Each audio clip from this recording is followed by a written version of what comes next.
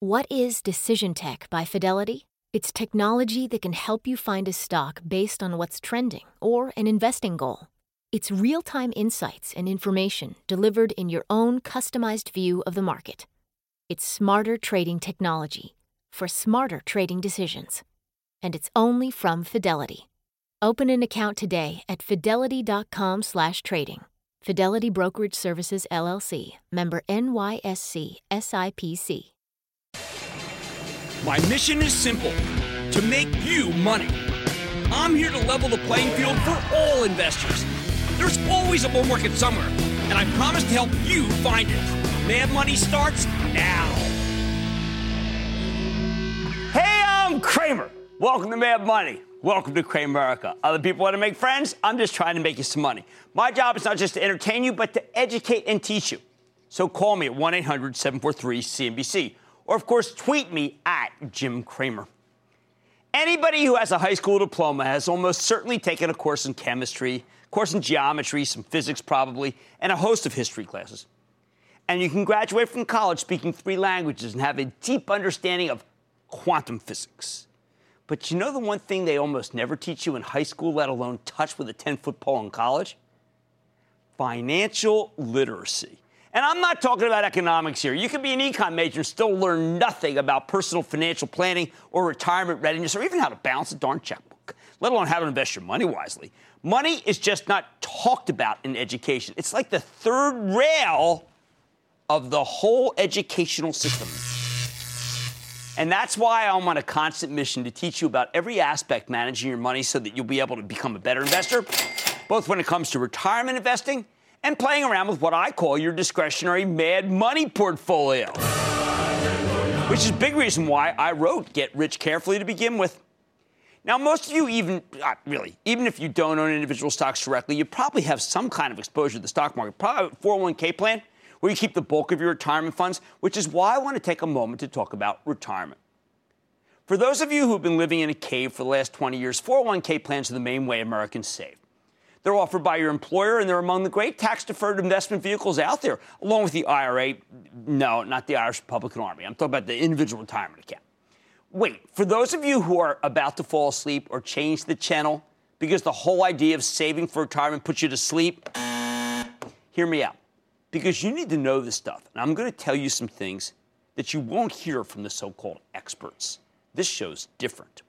At this point, it's pretty much become conventional wisdom that you have to invest in your 401k, that only an idiot would not contribute to a 401k plan. A lot of experts will even tell you to max out your 401k if you make enough money for that to be feasible. The maximum contribution tends to be going up over time from $17,500 2014, $18,000 2015. But either way, that's a serious chunk of change. And remember, those contributions come from your pre-tax income. However, I am not one of those people who thinks you should max out on your 401k. I am not someone who's going to sing the praises of the 401k and tell you it's the key to your financial salvation. Because the truth is, 401k plans can be a real mixed bag. With a couple of really great features and a lot of bad ones, too. And those bad features will eat away at your returns year after year, sometimes through fees that are almost totally hidden from you that actually are quite upsetting to me. So let me lay out the good, the bad, and the ugly of 401k plans, and then I'm going to tell you whether it makes sense for you to contribute more money to your own 401k, or maybe you could put that cash in a better place, better use somewhere else. First, the good. The best thing about a 401k is it's a tax-deferred investment vehicle. You pay no taxes on what you put in. Then you never pay a penny of capital gains taxes on the profits you make within your 401k, which allows your money to compound year after year, compounding just being fantastic, decade after decade. Totally tax-free until you decide to start making withdrawals. Regular viewers of this show and readers of my books know that I'm a huge believer in the power of compounding. So let me give you an example here. Suppose you're 30 years old and you start investing $5,000 a year to your 401k. And remember, you're not paying any income tax on that $5,000 contributions pre-tax income. If you choose your investments wisely, you should be able to generate perhaps maybe as much as a 7% return on average. So over the course of the next 30 years, you'll be contributing $150,000 to your 401k plan. But because that money is able to compound year after year without any capital gains taxes, by the time you're 60, that $5,000 per year pre-tax income well, that could be worth over $511,000. If you had to pay taxes on dividends and capital gains, believe me, that number would be a lot lower, perhaps as much as $110,000 lower. That's how important compounding is. And avoiding, well, let's say the tax deferred nature of the thing. You only ever have to pay taxes on your 401k money once, and that's when you decide to withdraw it. At that point, your withdrawals are taxed as ordinary income, and since you'll likely be retired by then, most of you will end up paying a lower rate than if you'd been taxed on that money when you first earned it, where you're still getting those higher rate levels, okay? So that's one major reason to like 401k plans. The second, many, but not all employers will match or partially match your 401k contributions. In other words, for every dollar you invest in your 401k plan, your employer might throw in, say, 50 cents up to a certain point. That is free money, and you must almost never want to walk away from free money, especially, again, when it's also untaxed. But if you don't get free money from your employer for contributing to 401k, then I think it's a much less compelling option, frankly, because as I said before, there are a lot of things about a 401k plan that can be really bad. Which is why, if, again, you don't get a match from your employer, I believe it's a better idea to save for retirement via the individual retirement account, or IRA, which has the same exact tax-favored status as a 401k. You can only contribute $5,500 a year to your IRA, or $6,500 if you're over 50. But when you change jobs, you can roll over all the money in your 401k into an IRA. And that's exactly what you should do every time to switch employers or find yourself out of work. Why do I think an IRA is the better option? First of all, 401k plans vary widely from company to company. Some of them give you a terrific range of choices and even let you pick individual stocks. But many more companies give you a 401k plan with limited options. Sometimes you only get to choose between a dozen, maybe a couple dozen at most, different mutual funds. So for those of you who can't pick your own stocks in your 401k, my number one rule is that before you contribute money to your 401k plan, you have to make sure it gives you the option to put your cash into something that's actually worth investing in. I'll make this very simple. If you can't pick your own stocks in a 401k, then you want a nice low-expense index fund that mimics the S&P 500. However, if your 401k doesn't even offer that, shame on you, shame on your company, then go with a self-directed IRA from a full-service discount program. I talk about a Fidelity, so that you can have control over your money. One more negative. Within a 401k, when you invest in a mutual fund, you have to pay that mutual fund's fees. This is really important. But your 401k administrator, the company the people your employer hires to run these plans, they will also charge fees. Meaning that all the money 401k saves you on taxes, a great deal of that can actually be clawed back by these fees. If you ever looked at your statement and wondered why the heck your 401k holdings aren't increasing in value like they should be, fees are probably the reason. So where does all this leave us? Here's my bottom line on retirement investing. If the company you work for offers an employer match for your 401k contributions, then you want to put money into your 401k until that match is maxed out. No reason to pass up on free money. And after that, put any additional retirement savings into an IRA. But if there's no employer match, or if there's an employer match, but your 401k doesn't give you any options that are worth investing in, you would do better to skip the 401k and go straight to an IRA immediately. Deborah in California. Deborah. Hi, Jim. Thanks for taking my call. Quite welcome. I have a two-part question regarding the value of listening to a company's earnings conference call. Okay. The first part is, how can we decide what we want to do, in other words, what action we want to take, based on the earnings report, since the stock frequently will behave in a contradictory fashion to the report? For example, a company can report good earnings but guide lower on the revenue and earnings going forward, and the stock will go up. The second, where you might think that it should go down, right? The second part of my question is, I'm on the West Coast, so the calls frequently are at 7 and 8 o'clock a.m. Eastern Time. So for me, the value of listening to the call is diminished because I'm not going to get up at 4 or 5 a.m. to listen to it, so I'm not going to really take any action on that. Okay, well, here's the solution to this, Deborah. You have no gun to your head. Unlike the hedge funds, you can listen at your leisure. I'm not trying to get anybody into a quarter to buy a stock ahead of a quarter if I can avoid it. What you want to do is take a longer-term view in the comfort of your home without any noise. Go listen to the call or read it. Go to Yahoo Finance, get some of the research, Street.com, CNBC, get some research, match the expectations with what was said, take a longer-term view. That's the advantage of the individual investor. You don't have to play that day.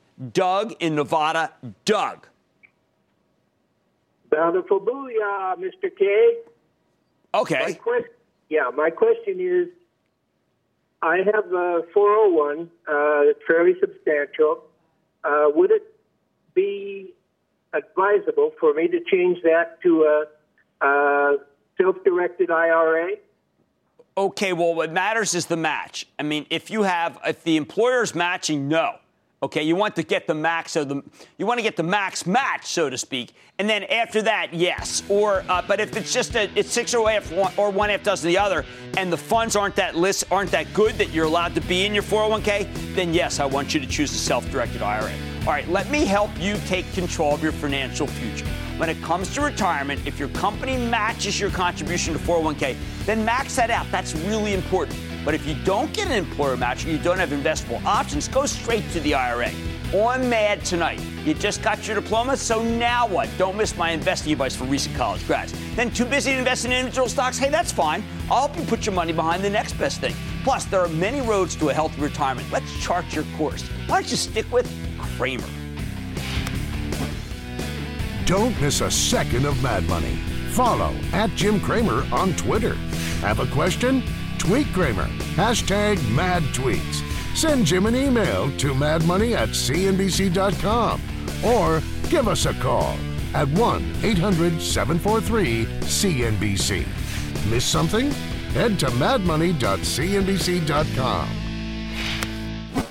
Take control of your financial future with the new madmoney.cnbc.com. Cramer's exclusive CEO interviews, full episodes, analysis, even your own soundboard. Plus special access to Mad Money 101 with rules and techniques to break down the market for all investors. The red flag that makes me drop a stock immediately is... It's everything you need right when you need it. The new madmoney.cnbc.com. What is Decision Tech by Fidelity? It's technology that can help you find a stock based on what's trending or an investing goal. It's real-time insights and information delivered in your own customized view of the market. It's smarter trading technology for smarter trading decisions. And it's only from Fidelity. Open an account today at fidelity.com/trading. Fidelity Brokerage Services, LLC. Member NYSE, SIPC.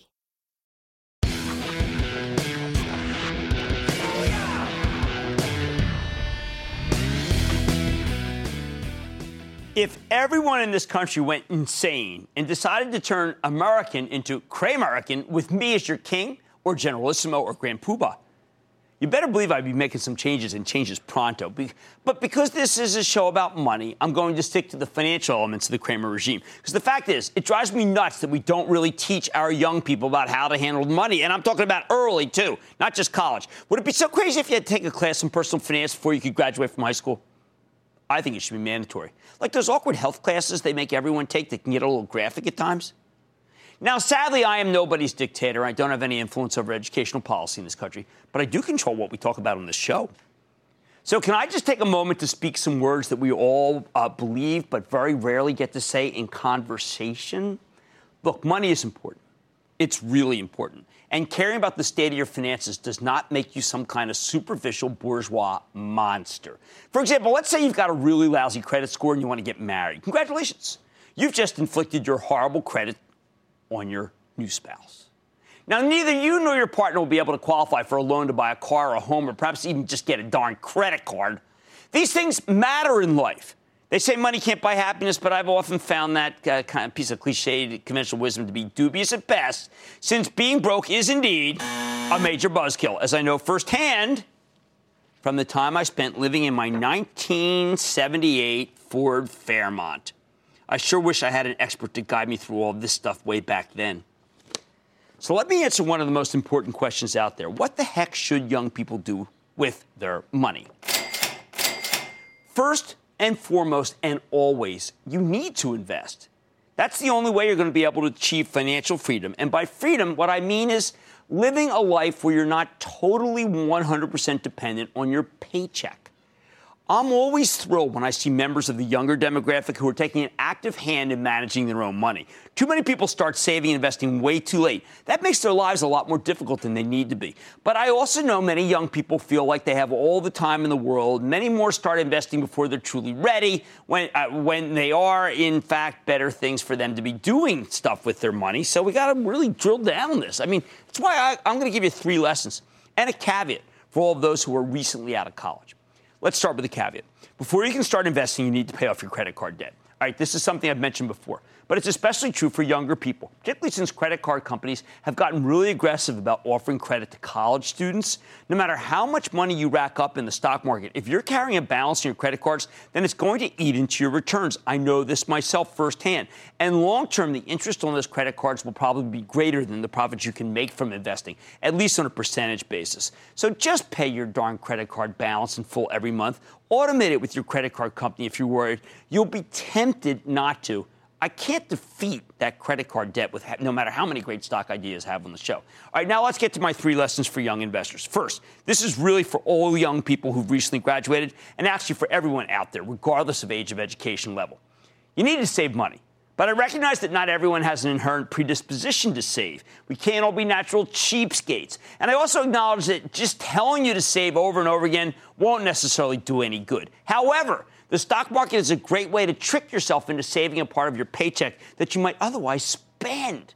Investing in stocks can actually be a lot of fun. We try that on the show, right? We try to do some entertainment within the teaching, whereas leaving money in a savings account or a certificate of deposit just feels like, well, kind of joyless for a lot of people, not to mention the fact that the returns are so small that they're basically, yes, indeed, I'm going to use the word meaningless. Plus, if you invest your savings in the market, it'll be a lot easier to resist the temptation to spend that money on things that you might not need because it will be sitting in stocks that you'll like. And you have to sell those stocks to get your money back, and there's a natural predilection to not sell once you buy. Not only is this a terrific way to trick yourself into saving, but it also has the added advantage of being the smartest place to put your money from the financial perspective right now. Yes, traditional saving vehicles like money market funds, wow, you see those rates, I check them every week. CDs, check those every week. They give you hardly any return at all.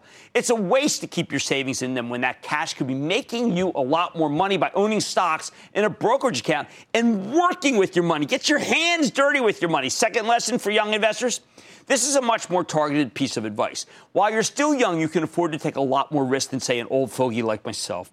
In other words, when you're in your 20s, you can get away with riskier, some would say more reckless strategies, like owning more speculative single-digit stocks, where the potential upside could be huge, but so is the potential downside. Or playing with options and just generally being a lot more aggressive with your money. Why is that? It's not because young people are naturally better speculators, not at all. It's simply because when you make a mistake in your 20s with your money, you have your whole rest of your life to fix it.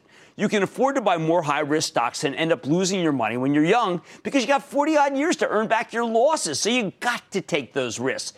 Older investors, you've got to be more cautious. The closer you get to retirement, the more conservative your investing strategy has to be. More bonds, more high-yielding stocks, fewer speculative stocks trading in the single digits. But if you're in your 20s, you should invest like a young person, not an old person. That means forget about bonds, people. Please, I'm begging you. There's absolutely no reason for someone in their 20s to have bond exposure when that money could be invested in stocks, where it'll most likely end up consistently making you a higher return year after year. So, young people, I want you to take this advice to heart, especially because I suspect that the recent college grads most likely to invest in the market are also the ones who are the most responsible, the most prudent about their money.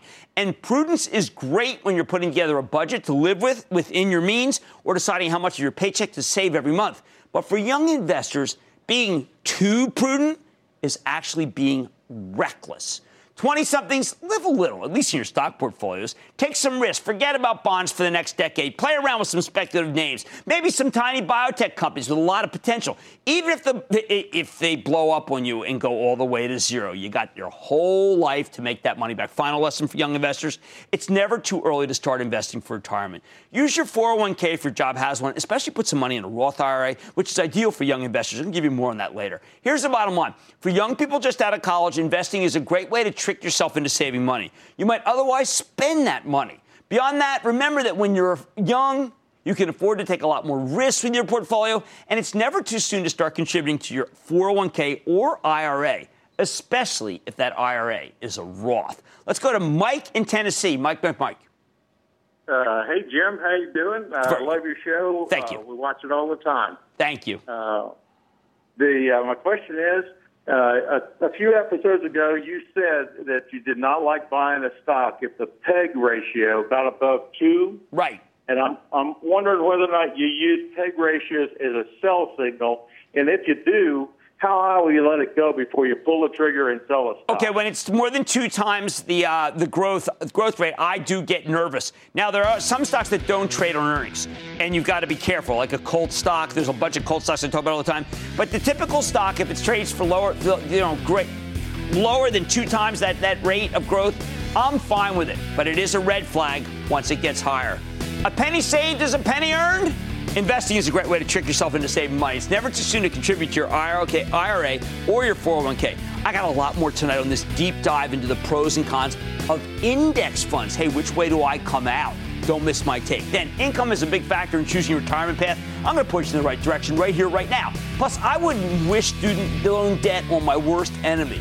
I'll help you protect your family from this expensive burden. Don't go away. Stay with Cramer.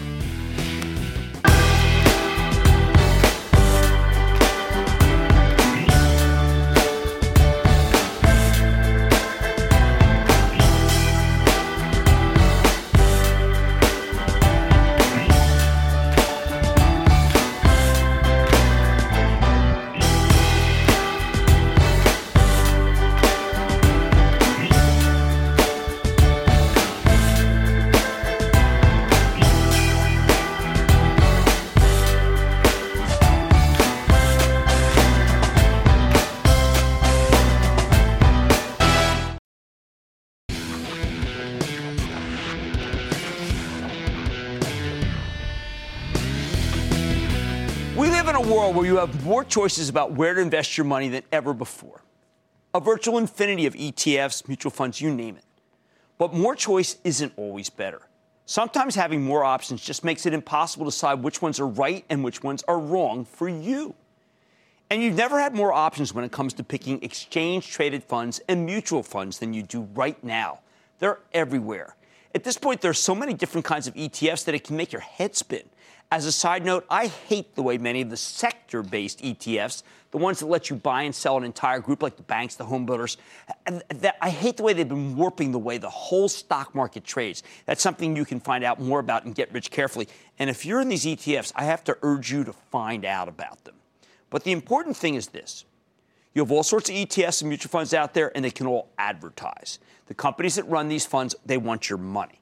And one of the biggest mistakes you can make as an individual investor is to give it to them, with a few significant exceptions. Unfortunately, this is also one of the most common money mistakes out there. In fact, most people in this country simply equate investing with putting their money in mutual funds. Some 80 million people, or basically half the households in America, have exposure to mutual funds. Many of you don't have a choice. A lot of 401k plans don't let you pick individual stocks. They just give you a menu of mutual funds to choose from, which is one major reason I think that, all else being equal, an individual retirement account, or IRA, is a better way to invest for retirement for you. What exactly is so bad about most mutual funds? Why am I railing against something that's an institution in this country? Simple. If you're investing in mutual funds, you're most likely, well, to put it delicately, let's say you're getting hosed. Now, I don't want to paint with too broad a brush here. There are some worthwhile mutual funds, and I'll tell you how to find them in a minute. But first, you need to understand the problem with the mutual fund model. My main beef here is that with actively managed mutual funds where there are people deciding which stocks or other securities to buy and sell, we've got some problems. Unlike hedge funds, mutual fund managers don't get paid for delivering performance. They collect fees from their investors, people like you, and the amount of money they make depends entirely on the size of their assets under management, AUM we call it, which means their biggest incentive is not necessarily to do well, something that good performance can really help with. But what they're really being paid to do is bring in more money from more investors, salespeople for their funds. And that's part of the reason why in study after study, year after year, it has been shown that the vast majority of actively managed mutual funds underperform their benchmarks like the S&P 500. In other words, if you invest in an actively managed fund for large capitalization U.S. stocks, then its performance will most likely fall short of the S&P 500. Make matters worse. Even though actively managed funds consistently underperform the market, they have some of the highest fees in the business. How do you like that? They don't do as well as the benchmark, and they charge more. So even if your fund does manage to beat its benchmarks, the odds are good that any outperformance could be eaten up by big management fees. And you'll end up with an underperforming investment versus being in a simple index fund that mirrors the S&P 500. Of course, there's some actively managed funds out there with fabulous managers who consistently deliver terrific results. And I'm going to tell you how to find them another time. But the trouble is, when a mutual fund delivers such great results for so long, if the manager is a decent person, they'll stop accepting new investments, put their foot down. Because at a certain point, when a fund gets too big, it becomes incredibly difficult to beat the market. That's just the law of large numbers. So as a general rule, if you're going to invest in mutual funds, you don't want to be in an actively managed one. The fees are too high, and the evidence that the bulk of them underperform is frankly just too staggering to keep going that way. You know that I think your best strategy is to manage your own portfolio of individual stocks. That's what I talk about night after night on Mad Money. But for those of you who don't have the time to research individual companies, or if your 401k plan just won't let you own them, let me tell you the smart way to invest in mutual funds. You want, and you can write this down, a cheap, low-cost index fund that mirrors the market as a whole, one that mimics the S&P 500.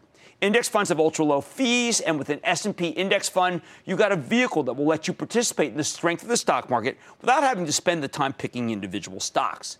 Now, this may sound like a real simple solution. Don't overthink it. The whole point of putting your money in a fund is to save you the time and effort required to manage your own portfolio of stocks. That's why I think it's insane when people start owning multiple mutual funds.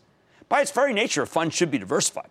Now, I know there are a lot of sector-based mutual funds and ETFs out there, but there's really no reason for homegrowners like you to have any exposure to them.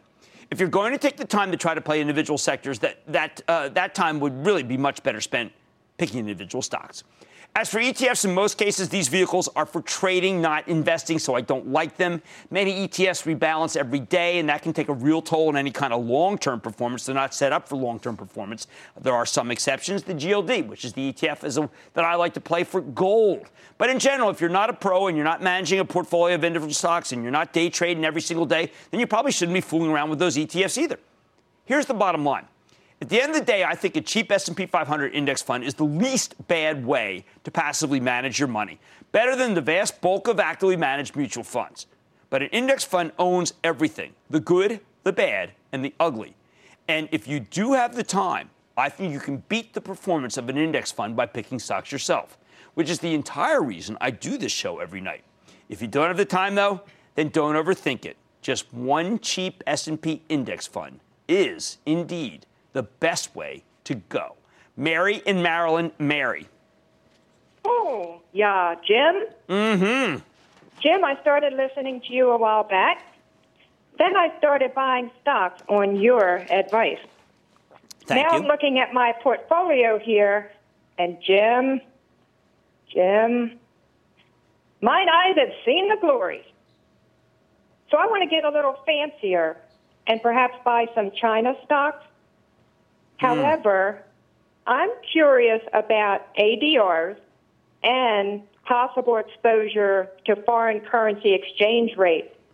Well, so can you Cramer us on ADRs and exchange rate exposure? We got the Battlefield Republic going overseas. I don't know if I want that, but here's the way I look at it. If you want to own individual stocks and their businesses are good, I don't really care where they are. I don't even care about the currency. If the business is that great, the stock will go higher. But understand that if you're buying an ADR and it's a European company, for instance, say, and the euro is being weakened by central bank issues, you will not do well, even if the stock does well. So all things being neutral and you don't have a country or a continent trying to debase their currency, I'm fine with it. But if they are, you got to stay away. You got to stay in the good old U.S. of A., which, by the way, I think is a real smart way to invest. Matthew in New York. Matthew. Booyah, Jim. Booyah, back at you. Hey, I'm 23 years old, recent college grad and new to the workforce. And I just started and maxed out my IRA. Realizing time's on my side, I want to kind of go for an aggressive allocation for growth and take on risk. But I'm unsure of how to do that exactly. So I just want to kind of get your suggestions for someone starting out through the retirement investing. Okay. How would you go and allocate? Well, I think that you want to have the fastest young growth stocks, and those tend to be found in technology sector. but also, of course, in biotech. Now, don't go too crazy. I'm willing to have one or two stocks that don't of companies that aren't making money, no more than that. But those are the most fertile areas. Junior growth stocks, companies that are worth $1 billion or less. A lot of them that are too small to talk about. One of those two. These are all fine. You can do those because if you lose money, you've got the rest of your life to make it back.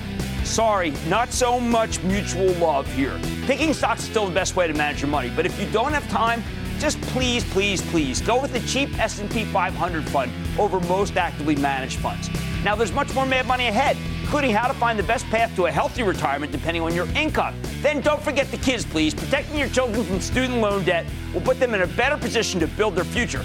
I'll help you plan for that hefty tuition bill. Plus, I'm responding to your tweets without the 140-character restriction that so hems me in. Stick with Cramer. When it comes to your portfolio, Cramer will always go the extra mile, traveling the country and telling the most valuable stories.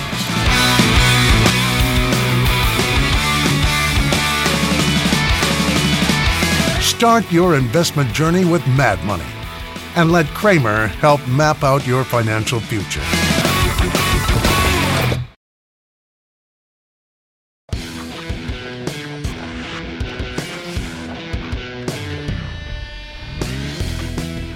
Let me tell you about whether it makes sense for you to use a regular 401k or an IRA, or for you to go with a Roth, which is a term I'm sure you've heard countless times but may not understand.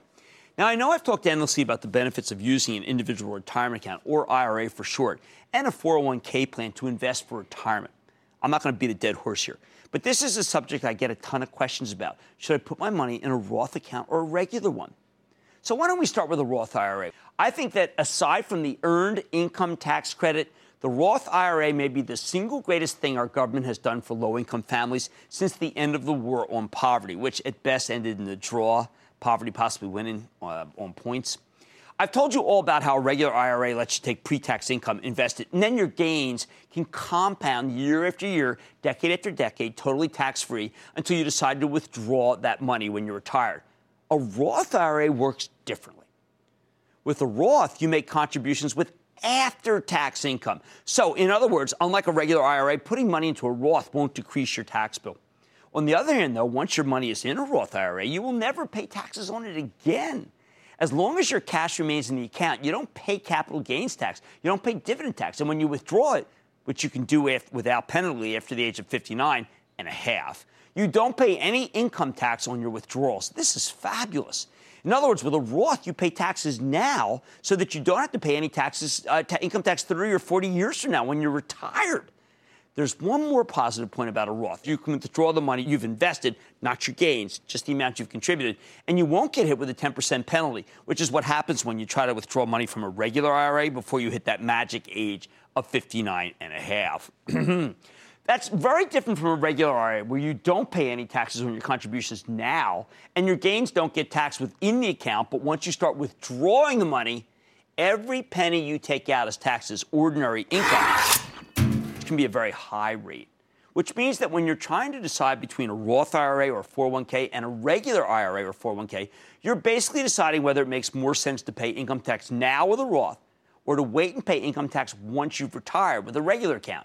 In other words, you have to figure out whether you'll be in the higher tax bracket after you've retired or a lower one. Obviously, this is a complicated question. It really has a lot to do with the specifics of your situation, your career, and simply how old you are. Let me give you a quick rule of thumb, though.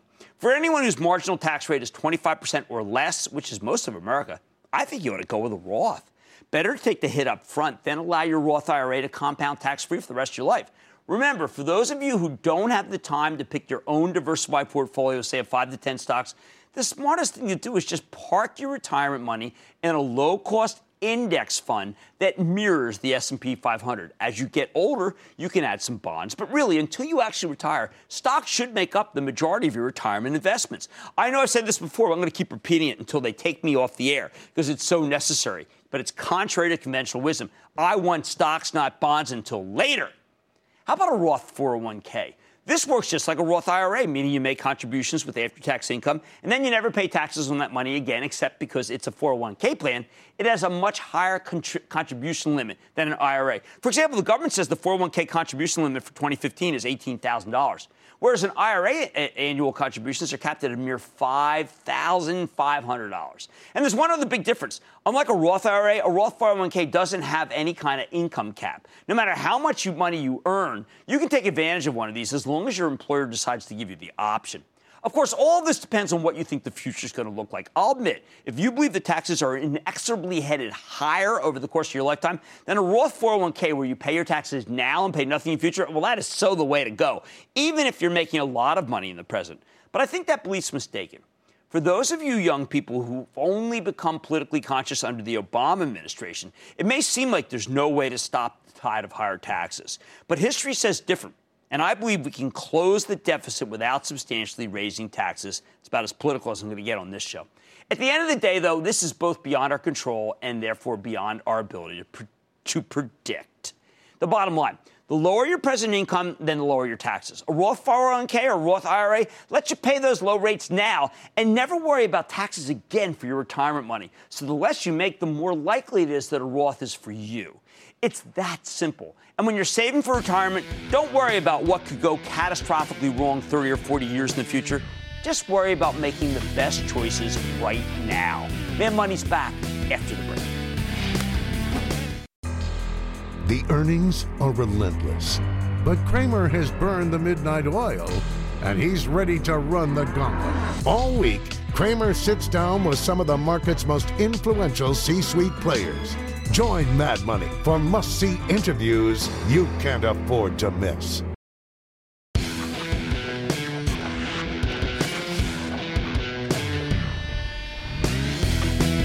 Lately, I've been reading a lot of stories about the crushing burden of student loan debt. Right now, tens of millions of Americans owe more than $1 trillion in student debt. That's an incredibly high figure. And it's not just that it really stinks to graduate from college or graduate school and then immediately realize that it might take decades to pay back those loans.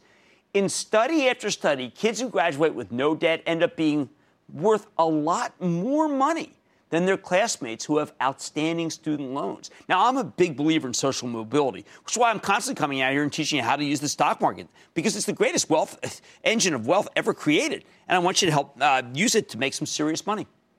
So for any of you who are parents or are thinking of becoming parents, let me just tell you right now that there are very few things you can do for your children that are better than paying for as much of their college education as you can afford. We know that college graduates have a much easier time getting jobs, especially in our current environment where unemployment is still way too high. And we also know that they ultimately make more money. Of course, if I were were to make a kind of like Abe Maslow style hierarchy of financial needs, you can Google that, I would tell you that it's more important for you to save and invest for retirement, which is why I talked about it earlier in the show. For those of you who are parents, how could your own retirement possibly be more important than making sure your kids have the best future possible? Simple, because believe me, if you reach retirement age and you don't have enough money to pay for your kids, who do you think is going to support you? Your kids. You don't want to be a burden on them, so take care of yourselves first. However, after you've saved enough for retirement in a given year, then it's time to start thinking about college. Even if your kid is only a toddler. Heck, I mean, even if your kid's still just a kind of gleam in your eye, so to speak. And the best way to save for college, hands down, is through what's known as a, write this down, 529 plan. Now, these plans do vary by state, but the general rules are true all across the country. There are two kinds of 529 plans. First, some states let you use a 529 as a way to hedge against tuition inflation by buying tuition credits at today's prices that can be used in the future. That's not what I'm talking about, though. I want you to use a 529 savings plan. Again, these are run by the states, and the rules differ from state to state. But generally speaking, a 529 doesn't let you manage your own portfolio. You have to pick between a mix of different mutual funds, just like with many 401k plans. This is really not my favorite way to do things. I prefer you to have control of your assets and the selection of which stocks to buy or which which actual instruments, okay? But 529s have so much going for them. You know what? I'm going to swallow this one flaw. Remember, when you can only choose between funds, go for a low-cost fund that mirrors the market, either the S&P 500 or something like the Vanguard Total Market Fund. which is you'll see in many of these 529 plans. It literally owns all the stocks traded on the New York Stock Exchange and the NASDAQ. But since it's weighted by market cap, its performance will be very similar to the S&P, which contains the 500 largest companies. So what are the rules for this 529 plan? Let's say you've just had your first child. Congratulations! If you can afford it, you should start a 529 with your kid as the beneficiary right then and right there. Well, maybe wait a couple of days. After all, I mean, you just had a baby. Although anyone who's read Confession of a Street Addict knows I traded big blocks of Alcoa throughout the birthing, and not one of my finest moments. Anyway, here's how a 529 works. The contributions are not tax deductible. A lot of you think they are. They're not. So you're paying for this out of after-tax income. That's not so great. But, and here's the good part, once your money is in the 529 plan, you don't pay any taxes on your gains. So you let them compound tax-free year after year. Really, it's a lot like a Roth IRA, except for college rather than retirement. Because of federal gift tax laws, you can only contribute $14,000 a year if you're single, $28,000 if you're married, and you file your taxes jointly. Still, that's a heck of a lot of money when you think about it. Oh, and by the way, your children's grandparents can contribute to the same 529 plan, too. And if you don't have the money, a grandparent can also start a 529 with your kid as the beneficiary. Although for financial aid reasons, it's better to have a parent do it. Now, let's say for some reason you or your parents are sitting on a really huge sum of money. One of the cool things about a 529 plan is that you can front load 5 years' worth of contributions without incurring the federal gift tax, as long as you don't write any checks to the plan's beneficiary over the next 5 years. In other words, a single parent or grandparent could potentially invest $70,000 into a 529 right from the start. Or if you're married and file jointly, you can contribute $140,000. For the next 5 years after that, you won't be able to contribute anything without getting hit by the gift tax, which is something you don't want. But honestly, once you've dropped that kind of money into 529, you won't need to make too many more contributions. The key here, though, is that you want to get that money into your kid's 529 as early as possible. That's because the greatness of these plans is all about the power of compounding. Remember, you don't pay taxes within the 529. So if you can somehow contrive to contribute $70,000 right off the bat, and you invest that money in a low-cost index fund that mirrors the market, the rule of thumb is that over time, you'll make an average of roughly 8% per year. I know the stock market is actually a lot more volatile than that, but just as a thought experiment, if stocks generally perform like they have historically, you could double your investment in about 9 years. So if you start saving right when your kid is born, by the time he or she is 18, the value of your 529 plan will have doubled and doubled again. If you started with $70,000, then after 18 years, barring some kind of catastrophe, I mean, you could have as much as $280,000. Seen it time and time again. That's enough for a fancy, expensive private college education and a decent chunk of law school to boot. I know that most people can't front load a 529 like this, especially not with all the expenses that come with raising a kid. But it's worth keeping in mind that front loading as much as possible is indeed the best strategy. Oh, and for grandparents, this may sound kind of grim, but your 529 plan contributions won't count towards your estate tax. Last thing about saving for college and grad school. Any money in a 529 plan that you don't use, you can transfer to another relative. We're talking siblings, parents, even first cousins. Oh, and if you save all this money and your ungrateful kid decides not to go to college, you can just withdraw the money from the 529 plan. But in that case, you have to pay taxes on any of your gains, along with a 10% penalty. So here's the bottom line. No, paying for your kid's college education isn't as important, at least financially, as providing for yourself in retirement. But if you have children, then after you've made enough retirement contributions for the year, putting money in a 529 college savings plan should be the next item in your agenda. It's the best way to protect your kids from the crushing burden of student loan debt. Mad Money is back after the break.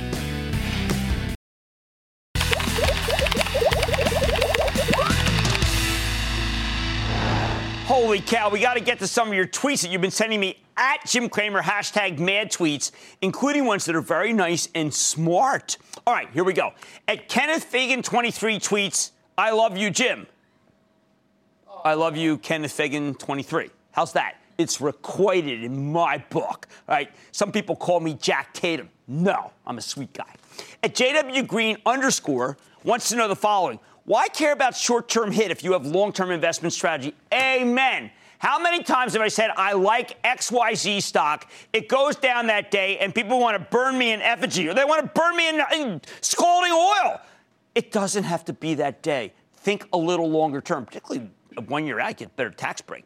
Here we have at Diaga, who wants to know, aside from your own, what other books should home investors have under their belts to help them trade/manage better? Hashtag get a plan. One Up on Wall Street and Beat the Street. Peter Lynch. They're available on Amazon. One Up on Wall Street and Beat the Street. You might want to look at some of David Darst's book. Those are available on Amazon. I use those to learn a great deal, and he taught me a lot at Goldman Sachs and then moved on. But David Darst's books are very good. Up next, at Dr. Hoy 480 tweets, do you ever sleep or did one of your biotechs provide you with clones to assist? Winky face. Winky face presuming means, like an emoji thing.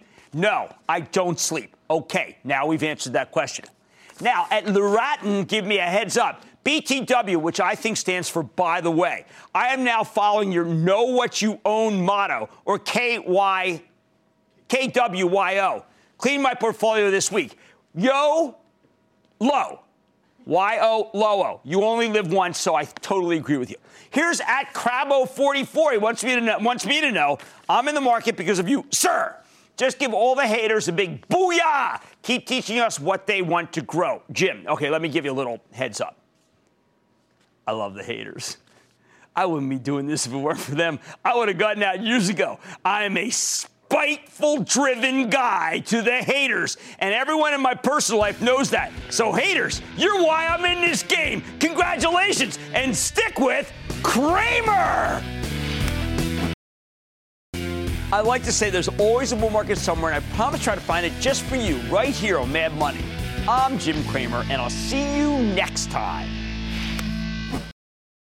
What is Decision Tech by Fidelity? It's technology that can help you find a stock based on what's trending or an investing goal. It's real-time insights and information delivered in your own customized view of the market. It's smarter trading technology for smarter trading decisions. And it's only from Fidelity. Open an account today at fidelity.com/trading. Fidelity Brokerage Services, LLC. Member NYSE, SIPC.